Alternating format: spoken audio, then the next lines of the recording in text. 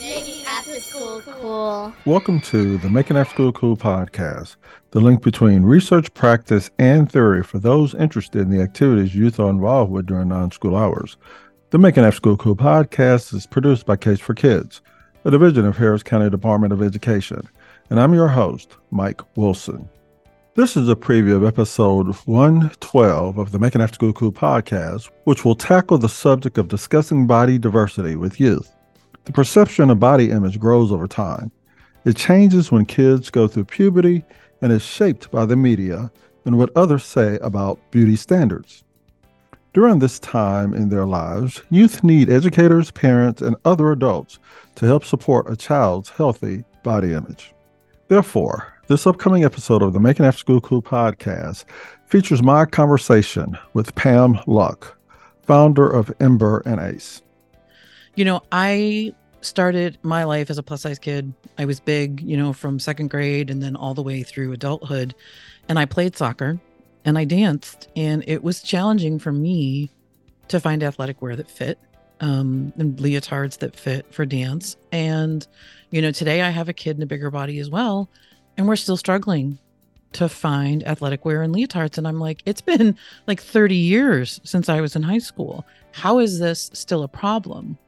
Why is nobody sort of taking on trying to make clothing that fits these kids? So I decided to just sort of jump right in and, try to make a difference. It's something that I'm obviously super passionate about and, have firsthand experience with. And so just said, let's figure it out. I sort of tackle it the way I've tackled, any other problem, just break it down and let's figure it out.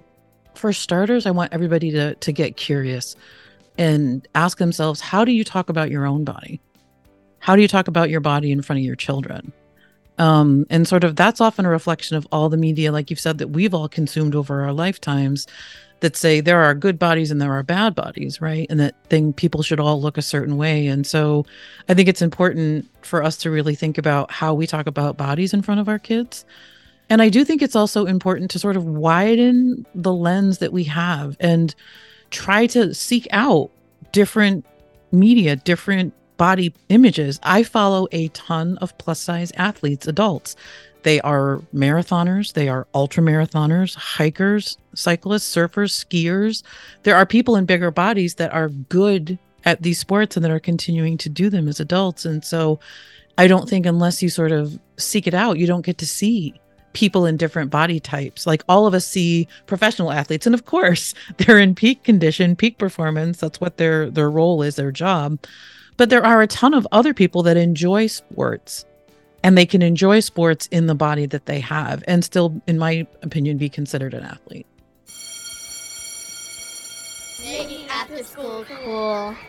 As always, I want to thank our listeners for joining us for this preview of episode 112, where our topic centered on discussing the body diversity of youth and featured my conversation with Pam Luck, founder of Ember and Ace.